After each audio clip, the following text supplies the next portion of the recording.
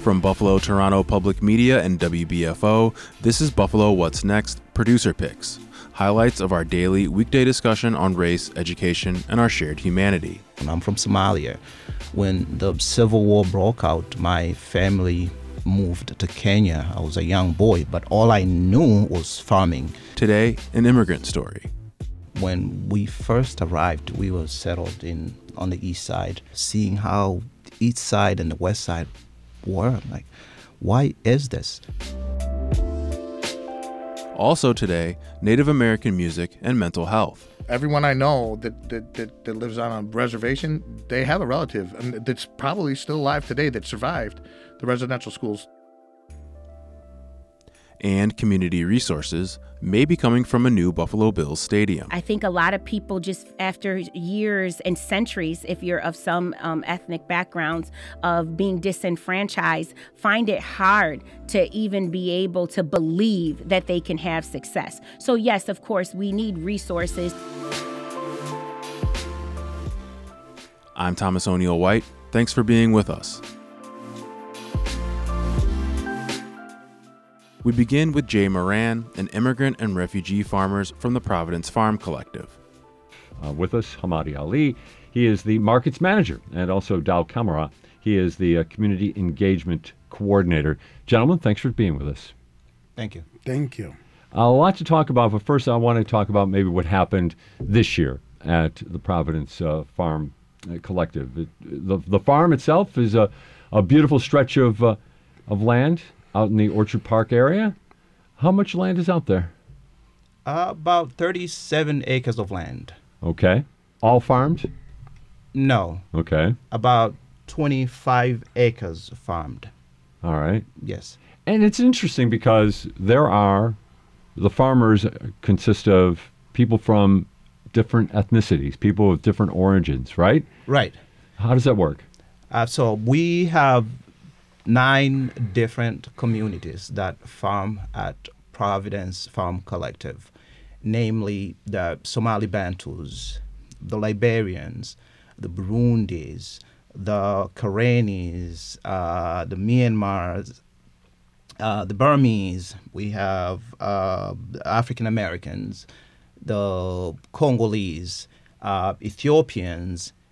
So 9 different communities that we have that farm there, and each community has their own farm.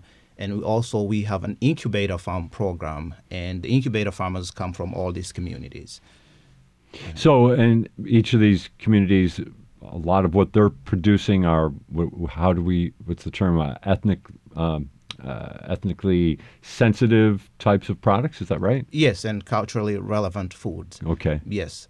So you have the Congolese. They grow what they call the African eggplant. There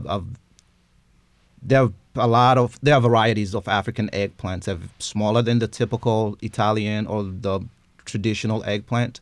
They're a little bitter, very white. Some are yellow, some are purple, grown by the Congolese and the Liberians. The Somali Bantu grow the African maize, which grows taller than the typical sweet corn. And we grow amaranth. Roselle, I think it's grown by the Burmese. And what else that is unique? We grow amaranth. And amaranth, I think it's popular now in the U.S. with health or nutrition conscious people. But when we came, I'll go back a little bit. Sure. A lot of Americans use the grains, but most of the Africans that consume this, or the immigrants, they eat the leaves. And a lot of Americans didn't know that. They only know that you can consume the grains. Okay. But we have introduced Americans, hey, no, you could eat the leaves and are edible and tasty. So we have these different communities growing their produce out at Providence. Are they doing it for their own use, or is it to be sold? Well, for the communities, it's for both. Okay. They grow to consume, and they're not obligated to sell. The incubator farmers, so we have 2 programs. Right. The incubator farmers, these are small business. We are teaching them how to operate a small farm business, find markets for them. They can sell, and they can also consume some, but we encourage them to sell and learn how to sell on their own. The communities, it's up to them. They can either consume or sell. And when it comes to communities, Dow, this is, I guess, comes to you. How do you go about finding people who are interested in doing this? We spread the word. Okay. Spread the word. Go down speaking engagement and talk more about Providence Farm Collective, especially from my community. We got involved with Providence Farm Collective through a church. We were in the church, and one of our church members got in contact with the farm director, Beth, and Beth told her that, look, we have a space that if you guys want to farm. Believe it or not, we've been looking for a place to farm for over 10 to 15 years and don't have access to farmland because farming is our way of life. And when we got the information from a member of the church who said, I got a testimony, and we thought it was something different, and she said, guess what? I just got a call from Providence Farm Collective that they got a farmland for us to farm. That was the end of the church. Everybody jubilated, we all were happy, and we get in our cars, we found our way straight to East Aurora to go meet Providence Farm Collective. That's how it started. So when we left from there, we began to spread the word. So from one community to another community, from one community to another community, communities start coming in. But there's a process. You have to fill out the application and go through an interview to see how dedicated and committed you're going to be to the program, and you'll be able to continue the farming. That's how we get communities coming in. And it's interesting, you mentioned East Aurora, Dow. Of course, that was the former location of the Providence farm. It has since moved to Orchard Park. How much better is this land in Orchard Park than what you were utilizing initially? Oh, my God. The land we own right now is a miracle land.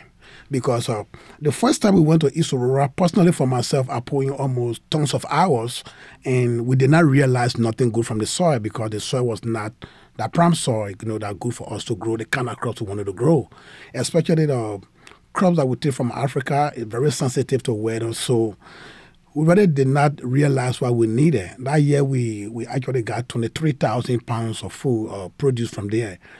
But when we make our recommendation to our executive director, Christine, and we, the advisory board, said, look, can you find somewhere better?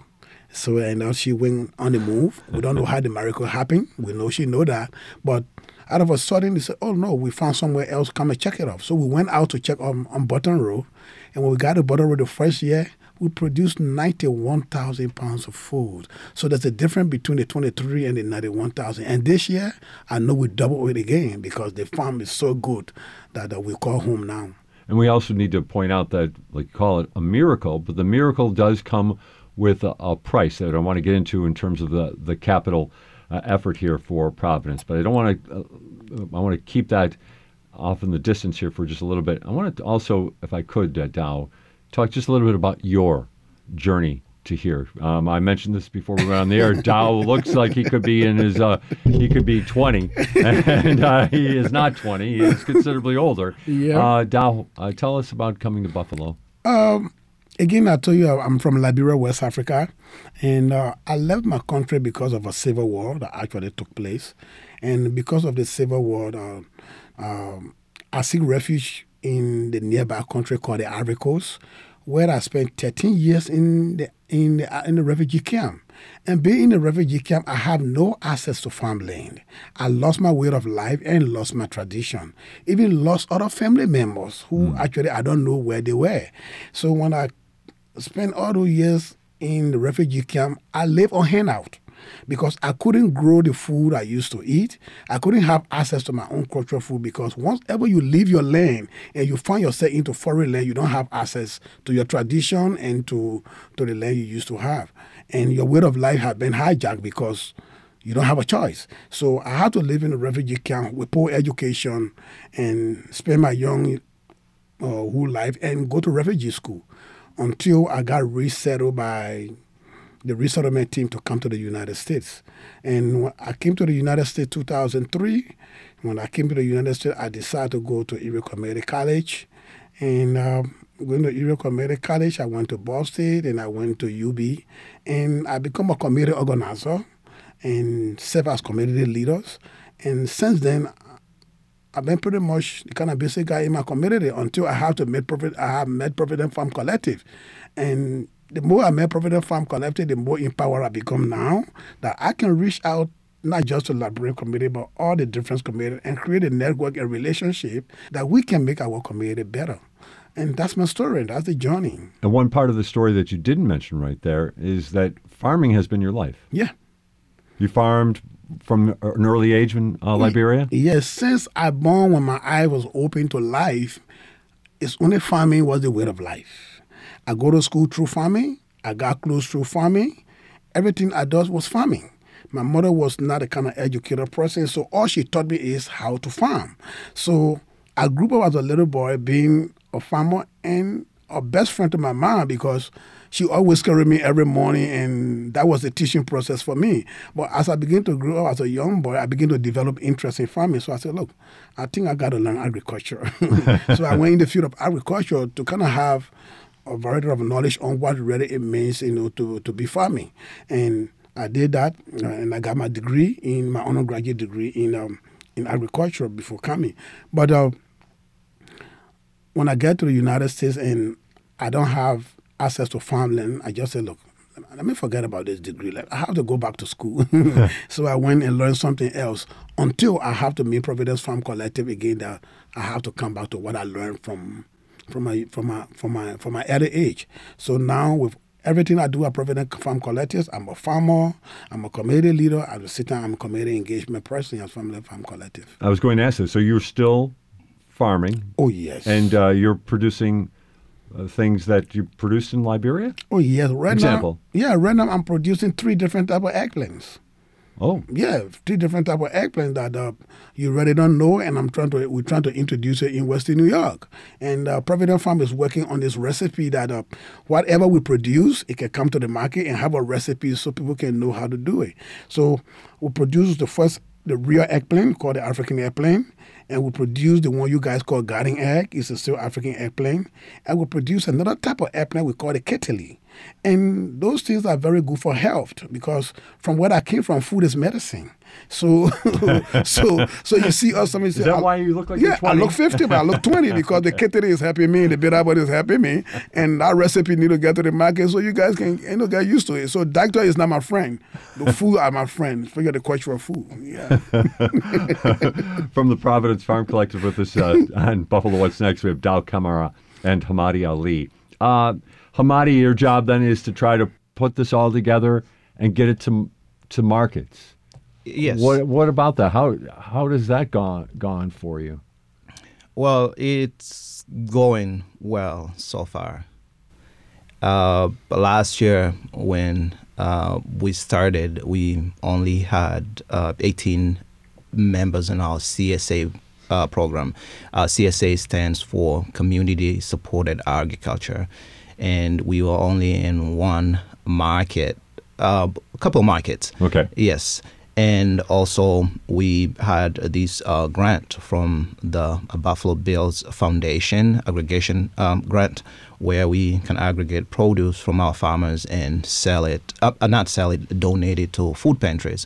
So we were able to partner with Westside Community Services, Community Action Organization, the Friends of the Night people, and the Salvation Army on Grant Street. Okay. So going back to markets this year, we were able to expand our CSA program to a 43 members program. That is it doubled, not right. Almost, it exactly doubled. We were able to get into other markets. And another market I forgot that we are in, we partnered with Feed More of Western New York. Yes.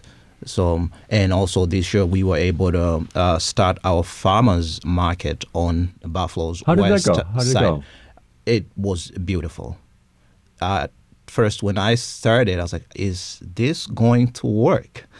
And to the last day, we had folks come there early morning saying, oh, today's the last day. We're sad. We came to just get our last, shares. But throughout the summer, it was just beautiful. That's great to hear. It was beautiful. And your produce now is also in other stores as well. Yes, we were able to get into Lexington Co-op in both of their locations, one in Hurdle and the other one on Elmwood. Okay. Yes, and have been very supportive. And that proved to be prosperous for the collective? I mean, did it worked out well in terms of Yes. how much money you were able to take in? Yes, it worked very well, and our farmers were able to sell more produce and earn that extra income for themselves. Yeah, so it worked very well. And Is there any idea, like you said, you have the incubator program, how much, what kind of value their produce was worth this year? Do we have that? I know you have it in terms of pounds, but do we actually have a dollar figure attached, or is that maybe too hard to calculate? It's not too hard to calculate. I have done rough numbers. Okay. Yeah, and our I farmers, see the twinkle in your eye, so I guess you do have that ready for me. I have, yes, and I think our farmers did very well, because from last year to this year, when I compared, I can't remember exactly what the numbers were. Sure. But it tripled. From what someone sold last year to this year. The same person, it tripled, and I went after everyone else, and it seemed like everyone else either doubled or tripled their sales. Wow. Yeah. And this is because of the markets that we were able to get in, and the farmers market. And also one more market that we are in, it's the Delavan Grider Community Center. It is a fairly new farmers market that was started because of the tragedy that happened on the east side. And Dow has been manning that for us every other Thursday. I think it started in September and it will end in December. Oh, it's still going on. It's still going on. Yeah. When it's at the Delavan Grider Community Center? When? What day of the week? It's Thursday. I was there last Thursday from 4 to 7. Okay. Yeah, and it go pretty well. Yeah. Yeah. What about, since Hamadi brought it up, and you guys now you're Buffalonians, right? You know, what about Buffalo since what happened on Jefferson Avenue? Have you seen a change in Buffalo? Maybe, but actually for me, I spend all my time at Providence Farm Collective now. So you're busy. I'm a family, because the reason I said it is because we want somewhere where you can ease your stress, where you can be able to have folks to talk to you. Still being around Buffalo and have no counseling, have no one meeting committees, because if you look at what has happened on the east side, it's not just the family, but we as a neighbor and as a community, we all are affected. And when we are affected, there should be the round table where we have to sit down and actually discuss what the future holds for every one of us. What is the solution? What can we do to avoid this? How can we be one another brother's keepers? If we don't have such a conversation, it's like somebody just say, let's just forget about them. They got to figure out a way. And I think getting into my root and doing my farming with my family, having our conversation, that helps us to ease our stress. But Buffalo need to improve. We really need to improve. When such a tragedy happens, let's understand that we all are neighbors, we all are affected. How can we come on the table? Each community should have a seat on the table to be able to address the issue. Yeah. You brought it up. How should Buffalo improve? Any thoughts? Well, on improvement, but even before improvement, the whole beginning of PFC, it started with the Somali Bantu. When we first arrived, we were settled on the east side and the west side of Buffalo. And I was a young man, but just looking of the divide, seeing how the east side and the west side were, I'm like, why is this? This is America. People are supposed to be together. People are supposed to work together. But the divide was so huge. And as Dow mentioned in his story or his history, I come almost from the same background. I'm from Somalia. When the Civil War broke out, my family moved to Kenya. I was a young boy, but all I knew was farming. They came to the States after seeing how the city of Buffalo was divided. It's like, well, I need to get connected to my roots. went to school to ECC, like Dow, Buff State, and eventually to UB. And I got I engaged with my community. How can I help my community? And one thing I was like, hell, we come from a farming, agrarian farmers, subsistence farmers. But I want to change that. But how do we get land? And me and others, the whole community, will start reaching out. This has to change because the divide, the segregation, something has to change. And the first thing to change is to get access to fresh food. The food stores that were around by the time I was living on West Ferry, it's either 2 miles going whatever way, Hurdle or East Amherst was, or maybe coming towards downtown to reach the other food store. There was no other food store nearby. We had to walk.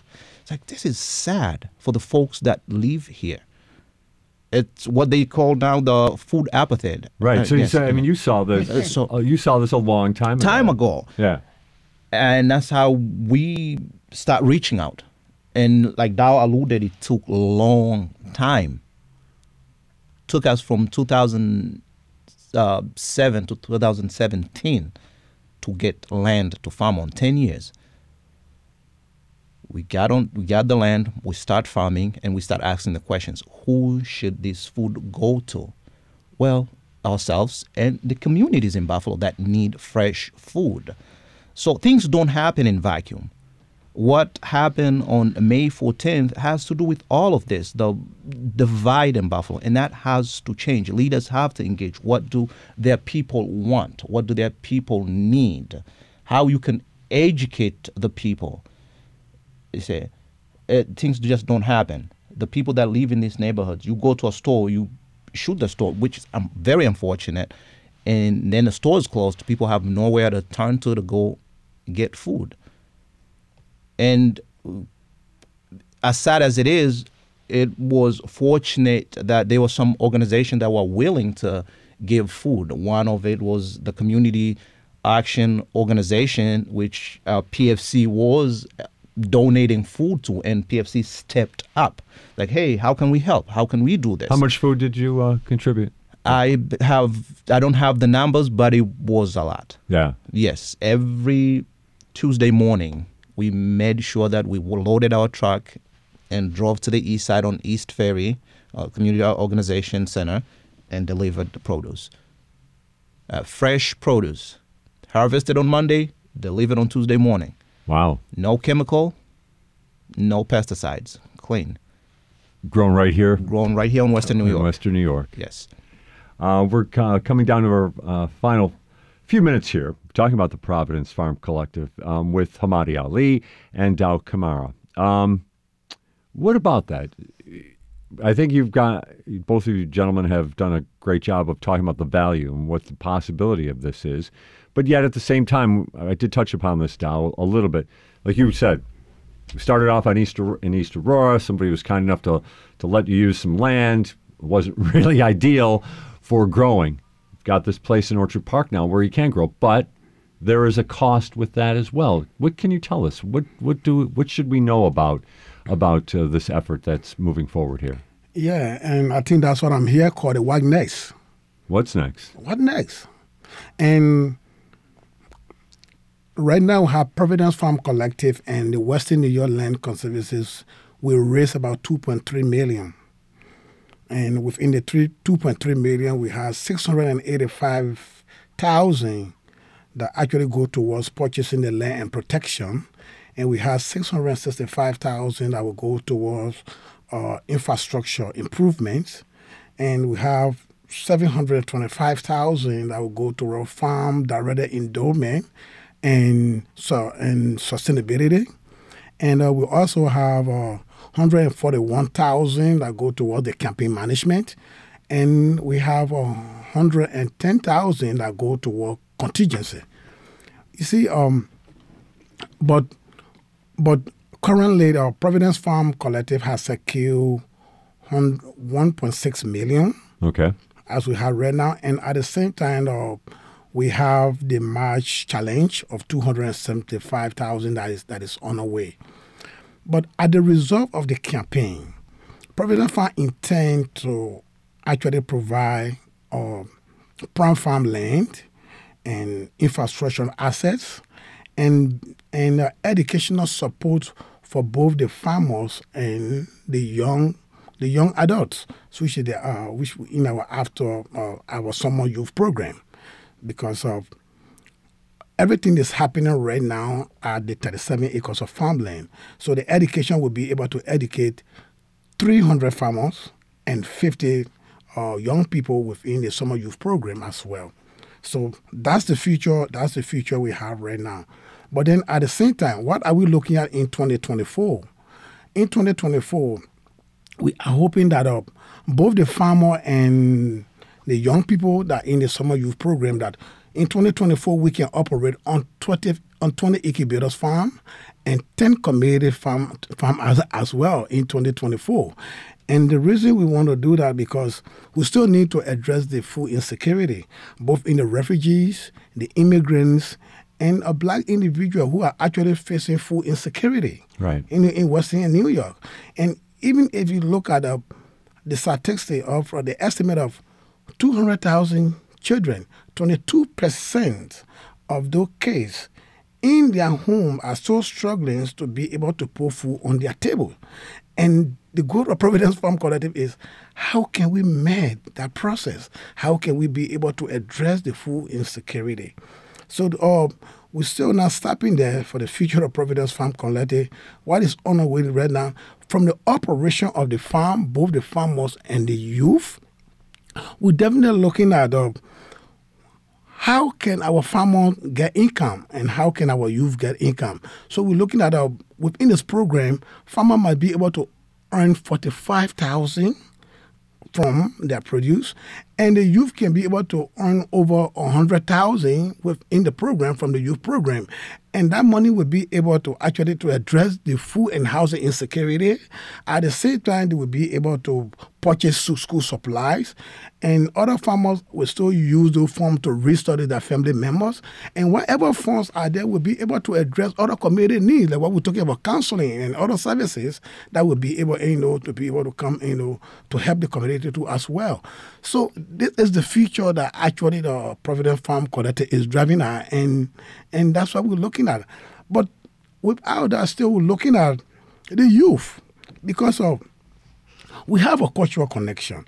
There's a disconnect between the kids that we born here and with ourselves, because most of our kids really don't know about farming. And now we try to introduce farming. We want everyone to understand that farmers are aging out. And we need young farmers. Where would the young farmer come from? That's where Providence Farm Collective is working on. The young farmer is from the new generation. Okay? What can we teach them? How can we empower them to be actually farmers? Like my daughter Koban, who have never farmed before, who knows nothing about farming, but because of Providence Farm Collective now, she works alongside with me within the summer youth program, and she began to develop interest, and now working alongside with me and looking at her as a future of the new farmer, which want to change the dynamic of farming. So not only making farm, but we're looking at the future of creating new farmers that we can empower them. Look, farming not just for old people alone. It's not just for people who with certain color, but with your young age, you can still farm. You can still make an impact, and that's why we try to work on, so that our kids can have the self-acceptance, the confidence, and the sense of belonging that they all belong to the community, and they can be a farmer. So the idea here then is, with this capital campaign, is to secure this land and keep it as part of the Providence Farm Collective moving forward. To call the place home. From 2021 to 2022, you doubled your produce output at that farm. Mm-hmm. Can there be more? Is there more? Can you get more out of the ground than what you've already gotten? Yes. Yeah? Yes. And unequivocally, no doubt. No doubt. Okay. Yes. How much do you think you can get? Next year, we might even, if not tripling it, we might quadruple it because we have so much interest. The amount of applications we have received have exceeded almost the first, the second, this is our third year of just incubator farmers wanting to come to farm at PFC. Folks reaching out, hey, I'm applying for this. Can I get it? It's like, hell, we have limited land right now. We have 37 acres. Right. And if we accept you, we accept you. If not, unfortunately, but we are working. We're working very hard. So yes, it definitely the output will increase, and increasing output in creating incomes for folks. Also, farming, as Dow mentioned, we have folks that come to farm at PFC, and they will tell you that, hey, since I started farming here, I went to the doctor, and the doctor said my cholesterol level went down, my high blood pressure went down. And it's not from one person, not from two people. A lot of the farmers express the same thing, that their health, their well-being is getting better. At the CSA, when I hand out produce to our customers, few people that can say, hey, since I joined the CSA program, I've seen a change. My health has started improving because I eat fresh produce. So, yes, our farmers are getting income. Our farmers come out and do what they love, but also in turn, they are improving their health. And I am I'm a witness to that. I am the markets manager, and I farm at PFC. I tell people I work 7 days a week, but I feel like I'm not working a day, an hour in my life, because I love what I'm doing. If I'm not the markets manager, I'm farming. They see me. I'm there all day. It's the connection that folks get. So then make your pitch for the capital campaign. What do we need? Who are you trying to connect with? We have people that want to farm. And land access is not easy anywhere. I came to realize that. And with all the developments that are going around the country, it's hard to keep land to be a farm in perpetuity. That's why PFC has partnered with the Western New York Land Conservancy to purchase the 37-acre land and keep it as a farmland in perpetuity for anyone that wants to farm. So we are in a capital campaign now that ends in December 31st. If anyone is interested, they can visit us at our website at www.providencefarmcollective.org. And we are also on Facebook with the same name, and folks can see what we do and how to support us, and even how to join our CSA, our Community Supported Agriculture program. And we should also mention that we've mentioned this before, but the Providence Farm Collective is out on Burton Road in Orchard Park, just off of Newton Road, if I'm not mistaken, right? Not too far off of Newton, right? Right, and close to the park, the very famous park. Chestnut Ridge. Chestnut Ridge Park, yes. Okay. Mm-hmm. And I know folks, if they drove by, they would see, well, it's probably, the land's been pretty much picked over by now, right? Yeah. But the idea that if this is not a farm, and like you said, land access is becoming more and more difficult, that could easily become another housing development out there. But you believe it should be farmed. Oh, yes, it should be farmed. And it should be farmed because it will help to bring fresh fruit and culturally relevant food in Western New York. And again, we actually letting everyone know that food is medicine. And I'm not talking about your primary doctor. Providence Farm will be your second doctor because the food we gave you is fresh. And just nothing you can do. You can't beat it. You can beat the price. And we had over 20 different types of crops that grew at Providence Farm Collective. So we invite people to come to the tour, come and see what is happening there, go on our website, and learn more about us and make us your friend. That's why we're in this campaign. But actually, our 275 farmers right now at Providence Farm Collective want to make that place a home. And when that land is bought, PSC actually going to protect it to make sure that it can remain farmland forever.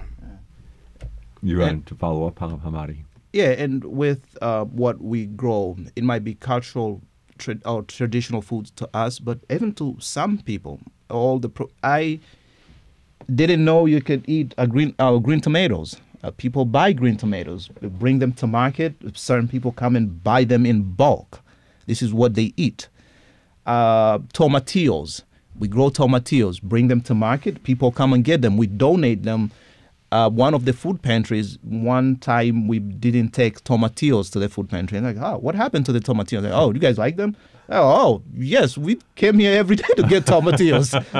So supporting Providence Farm Collective, it supports the farmers, but also it supports the communities around Buffalo. It comes from one community to the other communities. Jay Moran with Hamadi Ali and Dow Kamara from the Providence Farm Collective. This is our weekly Producers Picks program, highlighting important interviews from our Buffalo What's Next programs, heard each morning at 10 and rebroadcast at 9 on WBFO. Each day, we talk about community needs and the under-resourced. Which brings us to legislator April Baskin and her talk with WBFO's Dave Debo about the resources that might flow from an agreement from the new Buffalo Bills Stadium. There's a confidentiality agreement in place, so she's not going to be able to specifically discuss the negotiations. But I think if we frame this discussion in terms of community aspirations and community needs and the things that a benefit agreement like this could certainly help out with on the east side, she is ready to do that and here this morning with us. April Baskin, thanks for joining us. Thank you, Dave. Thanks for having me. Can you discuss the status of it? Or does that violate the confidentiality here? We are in a place where negotiations are ongoing. So with that layered complexity of all facets of the deal, not just the CBA, but the land transfer agreement, there's a lot of things that have to go into the entire lease deal. It's ongoing. And let's just do an above the trees here. What is a community benefits agreement? So a community benefits agreement traditionally is an agreement that a developer would have with stakeholders from the community because the development imposes on the community or will shift the community in some sort of way. Is the premise that the siting of a stadium in Orchard Park and not somewhere else with that much tax dollars being put into it, is the premise that that is a detriment to the community and therefore money must come to the community to offset the ills of a stadium? I don't think anything affiliated with progressing our hometown sports team, our beloved Buffalo Bills, is a detriment. You're going to find very few Buffalonians that feel that. But what I do feel is that we are making a substantial amount of public dollar investment into bringing a new stadium to fruition. With that said, when one considers a lot of the social issues that our community still deals with, where we rank in terms of poverty, where we rank in terms of unemployment, when we rank in terms of segregation, or where we rank in terms of lead poisoning with our kids, there are a lot of social issues that public dollars should be addressing. But because we are putting it into our local sports team, which I'm not necessarily against, I'm just asking that an equitable investment or some type of investment from the initial go back to those social issues. If any of these questions stray into the areas you can't answer, just tell me. Mm-hmm. If the stadium costs the state $75-80 billion, give or take, and you're asking for money for a variety of community benefits, social programs, et cetera, why have the stadium be the pass-through? Why not just have the state give money for lead abatement, give money to address segregation or food deserts or what have you, and not necessarily link it to the stadium? What's the connection that puts those two together for you in your mind? So in terms of investment numbers, right now we are at $250 million from the county of public dollars, $600 million from the state. And so the state does do that. The state does a great job. The leadership that we have in the New York State delegation and our newly elected governor does an amazing job at prioritizing those issues. And so does the county of Erie. I think that every dollar that is spent of public dollars needs to be accounted for as how it is going to be a benefit. Every dollar we spend, there has to be some sort of reinvestment into people's needs. And where will that reinvestment come from? Is it profits from the bills, theoretically? I can't go into details about that, but I know that something that I've been advocating for is, yes, the essential leaseholder or the developer in this situation, which would be the Buffalo Bills, would prioritize how they are going to reinvest into the community because of the public dollar investment that they are getting for their private entity. I know that the towns of Hamburg and Cheektowaga, the city of Buffalo, Amherst, I believe, as well. Orchard Park have all signed on to a resolution saying that there are certain issues we support as part of this agreement. One of them is youth programs, another is transportation, another is business development. Small businesses, and yes. then some sort of long-term fund because we didn't know COVID was coming, but if we have a pot of money set aside for it, we can deal with it when it happens. Yes, health equity. Yes. Health equity. Let's take each one of those in turn. What would the youth programs funded by a CBA look like ideally in April Baskin's perfect world? I think that there would need to be a countywide assessment as to youth needs in various parts of Erie County. Part of which makes Erie County so unique and so beautiful is that we have rural areas, we have suburban areas, and we have urban areas. And so the needs of those youth across the county are going to differ. So we cannot paint with a wide brush. I would prioritize. So the program that gets funded in Hamburg would be intrinsically different than the one on the east side of Buffalo. Of course. The lifestyles in Hamburg are different than those in East Buffalo. So, of course, the needs of the youth are going to differ, and everybody's voice should be heard and accounted for because everybody is public dollars is being invested into the new stadium deal. I think one place of cohesiveness when it comes to youth is mentorship. We all know that youth need to be mentored.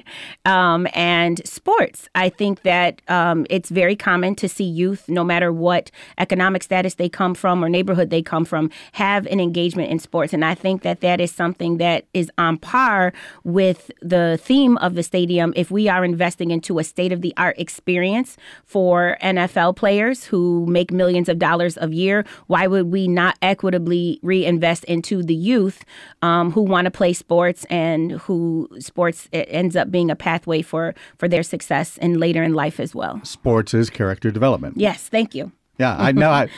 I am not much of a sports person myself. And I think back to the time when my son was in high school and he tried out for and made the football team, and it changed him. Yes. In ways that me being a non-sports person could not have imagined. Yeah. But it was real. It was visible. It was striking. Yes. And I now understand that role because of that. Yes, the arts does the same thing for youth who are not athletic. I was an artist, so I was not an athlete, but I was an artist. And a lot of the skills that I learned as an artist are skills that I use today as a local elected official. My other son's an artist. I know exactly what you mean. Yeah, it changes. Bachelor of Arts in Theater. Yes, sir. You're a theater major. Yes, that's right. All right. We're talking with April Baskin, chair of the Erie County Legislature. To the degree that we can, we're talking about the Community Benefits Agreement for the new Buffalo Bills Stadium. The negotiations are underway, and concrete details of that negotiation are covered by a confidentiality agreement. So there might be things she can't tell us about it, but we're talking in the broadest sense here about some of the programs that could end up being in that agreement. Talk to me about transportation needs. Yeah. East Side transportation needs have always been huge. And I know, again, that this agreement is countywide. So let's look at it both on the east side and then more generally throughout the county. What sort of transportation programs could possibly spring from this agreement? Again, when we talk about this being a countywide community reinvestment, we do have to look at the things that are continuous throughout the county that tends to be a struggle for residents. And I think residents all across Erie County struggle with adequate public transportation. When we look at other cities and we look at their transit systems, their subway systems and their trolley systems and their bus systems, you literally can get from point A to point B any time of day or night. That is not the case here in the city of Buffalo. It's certainly not a knock at the NFTA, but I do think that there is place to grow. But the NFTA are going to need the the resources in order to be able to do that. And they're going to need the community input so that they do it adequately. I think someone in the suburbs in Tonawanda or in Grand Island deserves adequate transportation access to not just see Buffalo Bills games and be a supportive fan, but if they in turn want to get work on the stadium, they're going to need a pathway to get there if they don't own a vehicle. Is this something you cannot discuss? How large of a transportation subsidy would it be? Are we talking about an expansion of the Metro Rail, or are we talking about more buses? I think logistically it makes more sense to look at our bus lines, but I am not a transportation expert, so I won't comment. I just picture one being a really big pot of dollars, right. and the other one a relatively smaller pot of dollars. There are immediate things that we can do with the CBA to address immediate issues, and then there's a way to use dollars from the CBA as an investment coupled with other investments from the state or from the federal government that can help expand. So maybe from a larger scale, there could be some type of smaller investment into looking at how we can develop mass transit through a rail system, over the next couple of years. But immediately, we know that we do have a bus system here and that more opportunities for people to have points of transportation to get out to the stadium is going to be something that the residents need. A shuttle to construction sites, possibly the stadium. So that was something that kind of thing. That was something that I was very specific about. All right. Business development. Before I ask you what a program would look like funded by the CBA, talk to me about the lack of business development on the east side. How big of a problem do you think it is? Yeah. I hear stories about the business epicenter that Bailey Avenue once was, that Jefferson Avenue once was, and I believe that Buffalo and East Buffalo has the potential to get back there, but we have to have people that are dedicated and deeply invested economically into developing a plan to make that happen. So I think the business districts of yesteryear, specifically in East Buffalo, where we've seen tragedy as a result of a lack of wealth, with the mass shooting on May 14th is something that has to be prioritized. But I have strong relationships with the Erie County ECIDA, with the Amherst Business Chamber of Commerce. And so I know firsthand that there are other pockets of business development coalitions that are working hard throughout Erie County to make sure that our small businesses have the upward mobility that they need. The Erie County Legislature, in conjunction with County Executive polling cars, funded 2 huge small business development initiatives out of COVID federal dollars that we received. The first being the Back to Biz program, where we allowed for businesses all across the Erie County to receive a substantial amount of money to help with the upward mobility of their business post-COVID. And then in most recent, the Storefront Revitalization Program. I knew you were going to go there. Yeah, that was going to be my next question. Yeah, so these are the types of things that have been innovative under my leadership of the Majority Caucus and the County Executive. I think the CBA can carry out that spirit and continue to help small businesses. Do you think that money is enough? With the right amount of investment, could the Jefferson Avenue corridor be the next Elmwood or Hurdle? It could be, and money is not enough. I will say it's how we use money that really is going to determine the results. Sometimes I argue with some of my adversaries in local government. We cannot program our way out of poverty. We cannot throw money at poverty and expect things to change. You cannot just give someone a large lump sum of money and assume that all of they need is that money to figure out their way out of a web of poverty or struggle that they are in. We have to invest in character development. We have to invest in financial literacy. We have to invest in social emotional inspiration. I think a lot of people just after years and centuries, if you're of some ethnic backgrounds of being disenfranchised, find it hard to even be able to believe that they can have success. So yes, of course, we need resources so that we can expand our businesses and our clientele, but we also have to invest into the spirit of the community so that we're really developing business-minded people. You're looking for basic entrepreneurs and say, hey, let me help you bring your idea to fruition. Yes, and I'm actually working on something right now in my bat cave that I'm presenting to the county executive and my colleagues in the legislature that aligns specifically with what we're talking about now. And now bring it back to me to the CBA. Would that be a funding stream? I believe so. It must be. And Okay. I'm fighting for that when we're in these negotiations. All right. You said something that I've never heard it expressed before, but I really like. We can't program our way out of poverty.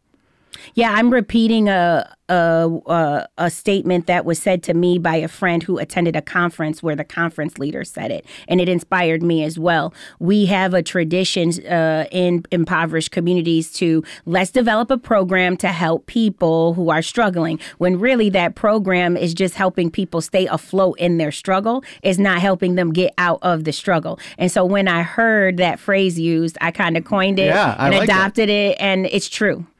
The other thing that I think we might have to address is when you create a program, programs need to be administered.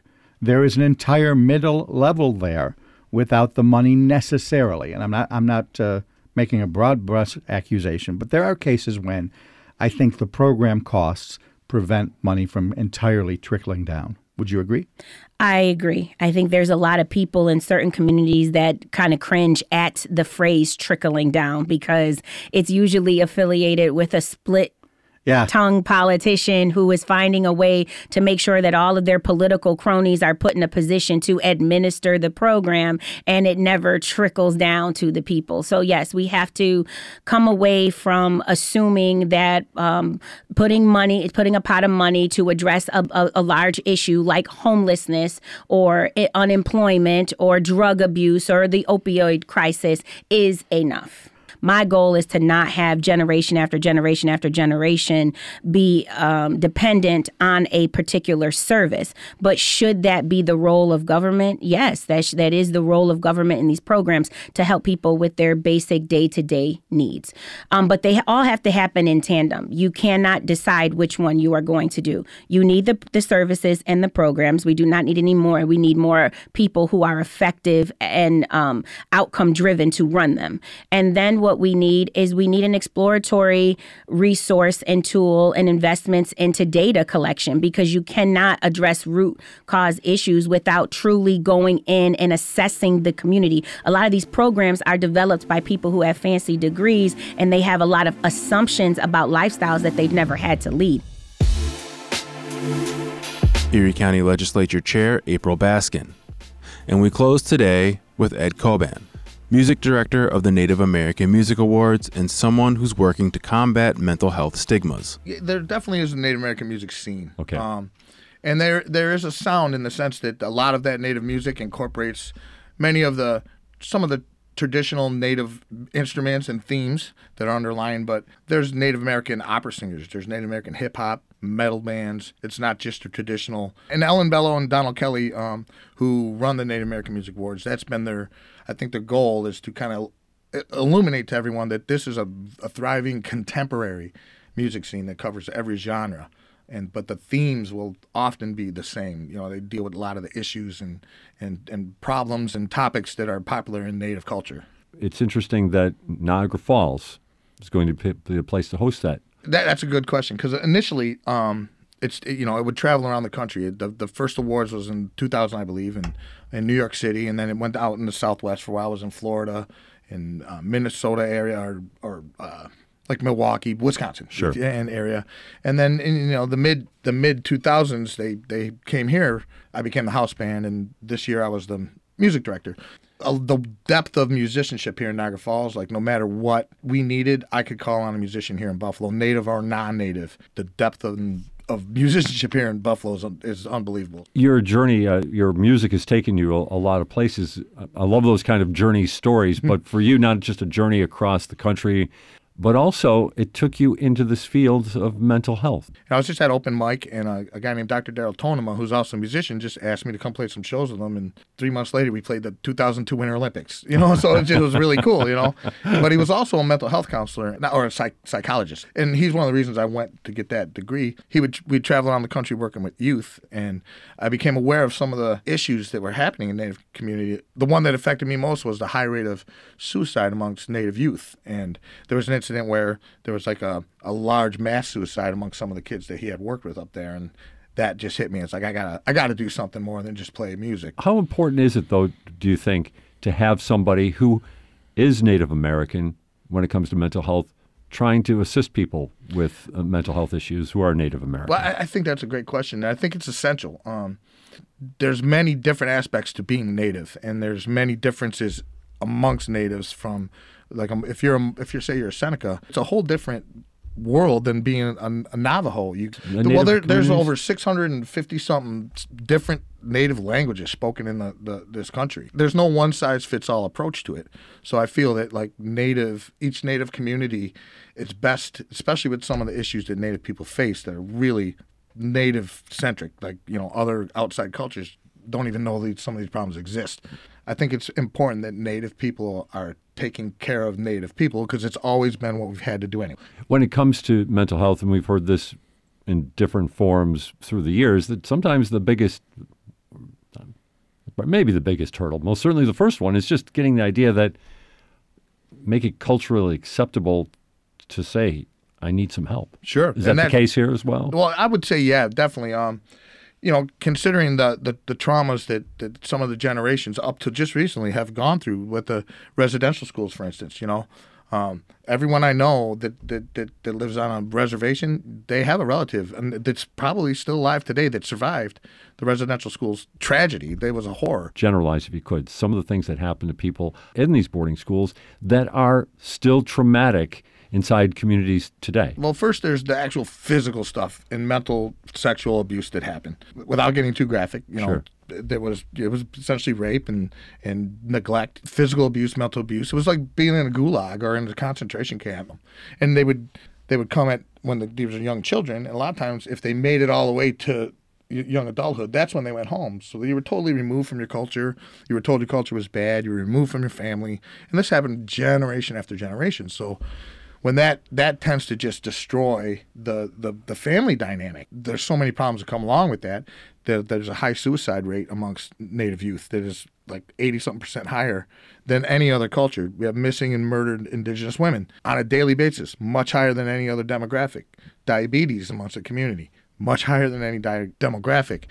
And a lot of it does come to the traumas of the residential school. And that being that it was never talked about because the elders would never speak about it. So that would always lead to issues where no one knew what to do about it. And so I feel like, to get back to your question, that it's essential that Native people really acknowledge what happened. And when you can't talk about it, you can't heal from it. But when it's something like that, very difficult to talk about. And you did mention the elders did not want to talk about it. Is that changing a little bit now? Well, I think that not so. I don't feel like there's a whole lot of elders more willing to talk about it, but I think their descendants are. I think that the people who see what happened and understand and see the trauma manifesting in them through historical trauma, that they're more willing to speak about it. It didn't happen to them, but it's happening to them in the sense that they're dealing with the aftermath.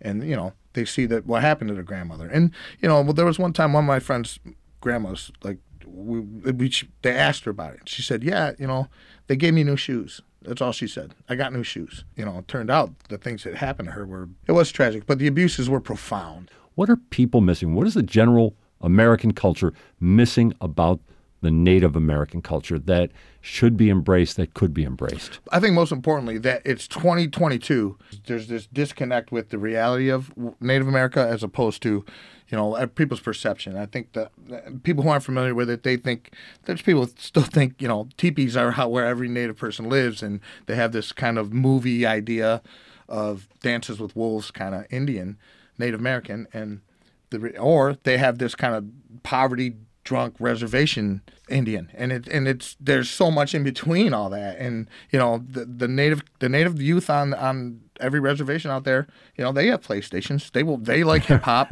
you know what I mean, but they just also, like me. Exactly, but they also live in a culture that's kind of isolated. If you live on a reservation but you also exist off a reservation, you're living with a foot in two different worlds. It can be a culture shock that actually is another mental health issue. It's very tricky balance. Ed Koban with Jay Moran wraps up today's program. Buffalo What's Next is a daily discussion on WBFO each morning at 10 with a rebroadcast at 9. We're also available wherever you get your podcasts and on demand at WBFO.org. I'm Thomas O'Neill White. Thanks for listening.